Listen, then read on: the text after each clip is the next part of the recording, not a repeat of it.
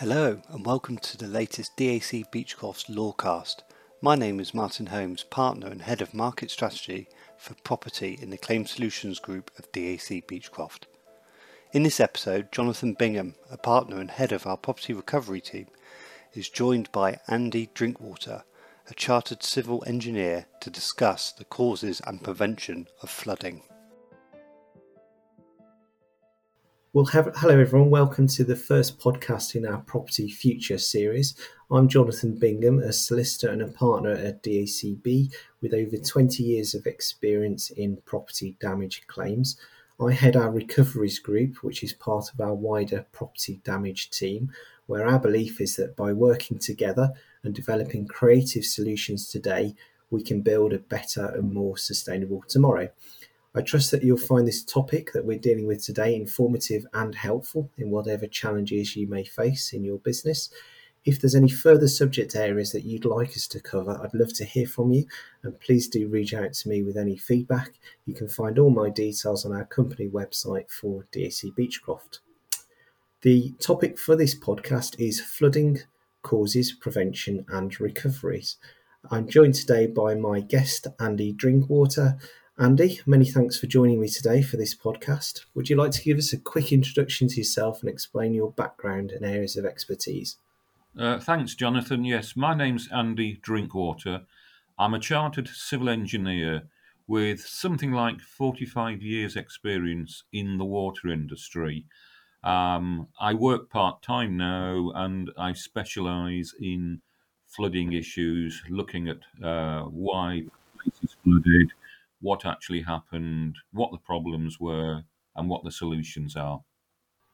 Good stuff. Okay, thanks, Andy. Flooding is one of, if not the biggest risk faced by insurers in the UK today. On the 14th of April, a joint UK insurance and government initiative, Flood Re, launched its Build Back Better scheme to help flood victims recoup losses via both resilience and resistance measures. The scheme allows people via participating home insurers to claim reimbursement of up to £10,000 for flood resilience measures, which is on top of the repair work caused by flood damage. According to Flood Re, the Build Back Better scheme is a vital step in response to growing climate change-related risks and offers practical and innovative solutions to build resilience for homeowners and insurers. Flood Re also supports further action, such as the government investing £5.2 billion in flood and coastal defence programmes. Insurers are ever looking to see greener methods of reinstatement in order to pursue a much-needed sustainability agenda. And this is something that's particularly relevant at the moment, following a number of storm claims recently, with a hat-trick of Dudley, Eunice and Franklin in February 2022. This was the first time that 3 named storms have been recorded within 7 days since the naming system began in 2015. According to the Association of British Insurers, the storms generated 177,000 in claims relating to homes, vehicles and businesses at a cost of almost 500 million. The UK had a similar experience in February 2020, with a triple storm of Ciara, Dennis and George brought immense rainfall and flooding to 1,400 properties. The ABI received over 80,000 claims due to flood and wind damage after Ciara and Dennis alone, and the costs were 368 million. In May 2021, the ABI and Flood Re commissioned a study modelling the impact of spending on defence maintenance on flood losses based on new research carried out by JBA Risk Management. This looked at flood defence maintenance, and it's worth reading in some detail. Its headlines found that 1 in 5 UK households are currently at risk from flooding. For every £1 spent on flood maintenance saved £7 in new defence spending. The current Environment Agency's spend on maintenance, repair and restoration is around £210 to £230 million per year. The study also provided a number of compelling arguments that increasing spending on maintenance of defence systems saves money in the short and long term. Further to that, in November 2021, a Labour MP, Emma Harvey, submitted a private members' bill, the Flooding Prevention and Insurance Bill, seeking to set binding planning requirements to ensure consistency across council areas in the use of pre-commencement conditions that require developers to introduce flood resilience measures. In a speech to the House, Emma explained that currently the property flood resilience measures required in new build properties are set by local planning authorities in the pre-commencement conditions. This results in adjacent local authorities having different requirements in flood zones with the same rating, which is not only inconsistent but hampers collaboration by allowing local authorities to effectively export their flood-related problems to other areas. Hardy said that this bill will create a level playing field by setting minimum standards nationwide. So it's quite a long introduction for me. It's quite clear that flooding is a multifaceted problem as a consequence of climate change and requires many stakeholders working collectively together in order to reduce our carbon footprint, improve flood resilience measures, deliver collective industry-led solutions, and change the legislative landscape where it can be justified. We split this session into two parts, firstly looking at the causes and prevention of flooding before moving into recovery. Firstly, causes and prevention of flooding. Andy, I'll start with this question. The impact of climate change is well known and discussed, and data shows that there are changing weather patterns. This is causing an increase not just in storm frequency, but in duration and intensity. This has caused an increase in the risks and costs of flooding claims, but it's not just a matter of increased rainfall. So the question to this is, apart from climate change, what other factors do you think are contributing to the increase in frequency and cost of flooding claims? Thank you, Jonathan. Well, clearly climate change is a major driver, and there is no doubt that climate change is actually happening and we're getting far heavier and more frequent storms. However, climate change is often used as an excuse for the flooding when there are other underlying reasons. The most common reason, other than climate change, is urban development, and in particular, the paving over of front gardens, the development of conservatories, putting large patios in the rear of the house, connecting these up to the surface water drainage system. All these things actually add to the amount of stormwater going to the drainage system, far in excess of what was originally planned. It's a particular problem in older urban areas, say 1920s to 1950s areas, where it was never planned for large areas of garden to be paved over. Another reason why we're seeing flooding, especially in the winter, is we're having a lot of storms, one after another, which are quite large storms, and the ground is becoming saturated. We then just need one more storm, and that is too much for the ground, and all the water runs off. So your fields and grassed areas become, in effect, a paved area, and there's nowhere for the water to go. We've certainly seen that in the winter months, in the Januaries, February, March, over a number of years, in areas that haven't previously flooded. A further one is the adequacy of the drainage systems and the flood defences. Well, what is clear is that with the changing climate and the rainfall pattern, many of the existing flood defences and drainage systems are no longer adequate. Yes, the government is spending large amounts of money on tackling this and have to be commended for it. But there are still cases where the drainage system is not good enough for the current day climate and also for the amount of paved area runoff that goes into the systems. Cleaning of rivers is a further one, and we all know about this from, say, the Somerset levels a few years ago. But if rivers and also ditches around farms are not kept clear, it can cause problems. And I've seen a number of cases in recent years of rural properties being flooded because a ditch has not been kept clean, and there's been a dispute as to who should keep which bit of the ditch clean. Thank you, Andy. And what do you think that landowners can do now? What should they be doing? And what can be done in both the short and long term to prevent or mitigate the risks of flooding? Okay, well, One thing landowners can do and should do is to make sure that drains on their property and close to their property are running freely and are working correctly. This does include things like the road gullies outside your property. So if you know there's a road gully close to your property that's not draining properly and hasn't been cleaned for a long time, don't take the view, it's not my problem, it's the council's problem, because when there is a heavy storm, it will become your problem. So if you know there's something close to you that's not working properly, if you can't deal with it yourself, bring it to the attention of the local authority, the landowner of that particular whatever it is, whether it's a ditch or a stream or whatever. Bring it to someone's attention to get it sorted out. Because if you don't, then come a heavy storm, it's too late. The flooding is occurring.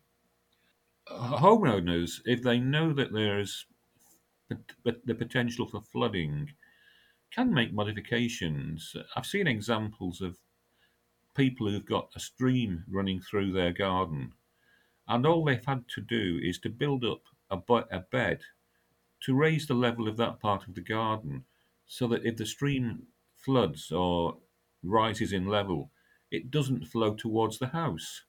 I've seen other examples where in a small cottage where the floodwater came off the minor road in front of the house.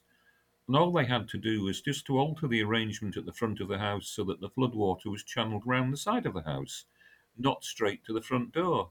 Again, it's not a major thing. Yes, it cost a few £100, but that would have saved many, many £1,000s of flooding. Those are just two examples of the kinds of things you can do to divert water around your house. Clearly, don't divert it into somebody else's house because that's not solving any problem. But if you can safely divert water around the side of your house onto the garden and onto grassland where it's not doing any harm, then that's one possibility. Again, if you actually are responsible for any ditches or streams bordering your property, then you are the riparian owner. It is your responsibility to keep that ditch and that stream clean. Okay, you may take the view, well, I only own half of it, the other half on the other side's the other guy's problem. Well, yes, it is. But if there's a storm and there's a high flow, that other guy's problem becomes your problem as well. So by talking to the other riparian owners and agreeing joint action will save issues. So one area then is whether landowners could work more cohesively together. Do you think that's a particular problem with flooding claims? It is. And I've seen this sometimes with farmers, although farmers are generally aware of these issues because they've been dealing with it for many, many years. You find it more often in urban areas where there is, and I've seen it on a number of occasions in urban areas, where there is a stream going through a number of people's gardens. Some people keep the stream clean, others don't bother. And there isn't the same feeling of it's we need to keep the stream clean because it can give all of us a problem. Some people realise that. Others just think, oh, well, it's a stream at the back of my garden. It's not my problem. It's somebody else's issue. It must be the Environment Agency that deal with it. Well, no, if it's a small stream, it's likely to be your problem. So there's a lack of awareness in urban areas for landowners and people who own gardens don't realise that it's actually their issue. So I don't think it's deliberate, but I think it's just that there's a lack of awareness of to what your responsibility is and what you should really be doing. And I think in some villages they have flooding wardens as well, connected to parish councils. Is that something you've come across? It is, and that's an excellent idea because it brings all the people together. And if everybody's pulling on the same piece of rope in the same direction, it makes life a lot easier. And you do find in areas that have been subject to flooding, especially some villages, then yes, they have this system of flood wardens, and it's an excellent idea. It should be extended to more places. But what I find is in many urban areas where there's less of a sense of community because it's just a more anonymous urban area. you don't have these flood wardens, and you don't have any local organisation bringing it all together. And I've seen it in a number of towns and cities. Sometimes, cities and towns with populations of 500,000, sometimes 50 to 100,000. And it's a problem that I don't know whether it's the local authority that really needs to bring it together, local councillors, maybe the Environment Agency, in connection with the local authority, which is the local lead flood authority. It certainly would be an idea for more places to have flood wardens. Mm. And how can changes and developments in modern technology help support flood prevention? One of the best ways is actually that the UK has one of the best systems of monitoring river flows. Anybody can go onto the Environment Agency's system and look at the local rivers in their areas and to see how high they are. And if you live close to a river that has been a problem in the past, then it is a jolly good idea when it's wet weather, especially in the winter, to actually go onto that system and see what is actually going on, and also to sign up to the Environment Agency's flood warning system. So the technology is out there. It's just that some people don't seem to realise it and don't use it. But yet, if you are subject to potential flooding, then yes, go on to the Environment Agency website and see what's available. Absolutely. And are there more different developments in construction techniques that can help improve preventative measures? Yes, there are things like floodgates. If you know that you're potentially going to get flooded, maybe from the road or from a certain direction towards your house, you can have floodgates built in that you erect in times of flood. You can have patio doors that are watertight. Okay, they're more expensive than your normal patio door, but it's possible. You can have air bricks built into the house which are at a higher level than where the potential flood may get to.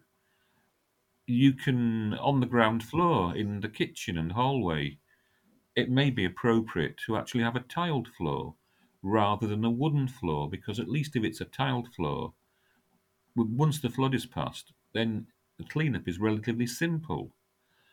Uh, Also, if you've been flooded in the past and you are potentially likely to get flooded again, make sure all your electric sockets are well above the floor level. Um, and that will save having to redo the electrics. So there are a number of little things like this that in themselves are not impossible to do, but can save a lot of money and a lot of time. And the other thing I would say, if you have been flooded in the past or have almost been flooded, actually have a plan. Keep your valuables not on the ground floor, keep them high upstairs, and also have a plan that if it is going to flood, then what are you going to do? Are you going do you have room on the dining room table or a table or something to put all those things that will be affected? Can you lift your curtains up to a level where they won't get wet? Can you lift your furniture up to a level, put it on wooden blocks or something? Not very difficult. It's not very difficult to think of these things, but if you have a plan before it actually occurs, then the chances are you may be successful in saving some of those things. But if you don't have a plan and start trying to do it once it occurs, it's too late. Mm.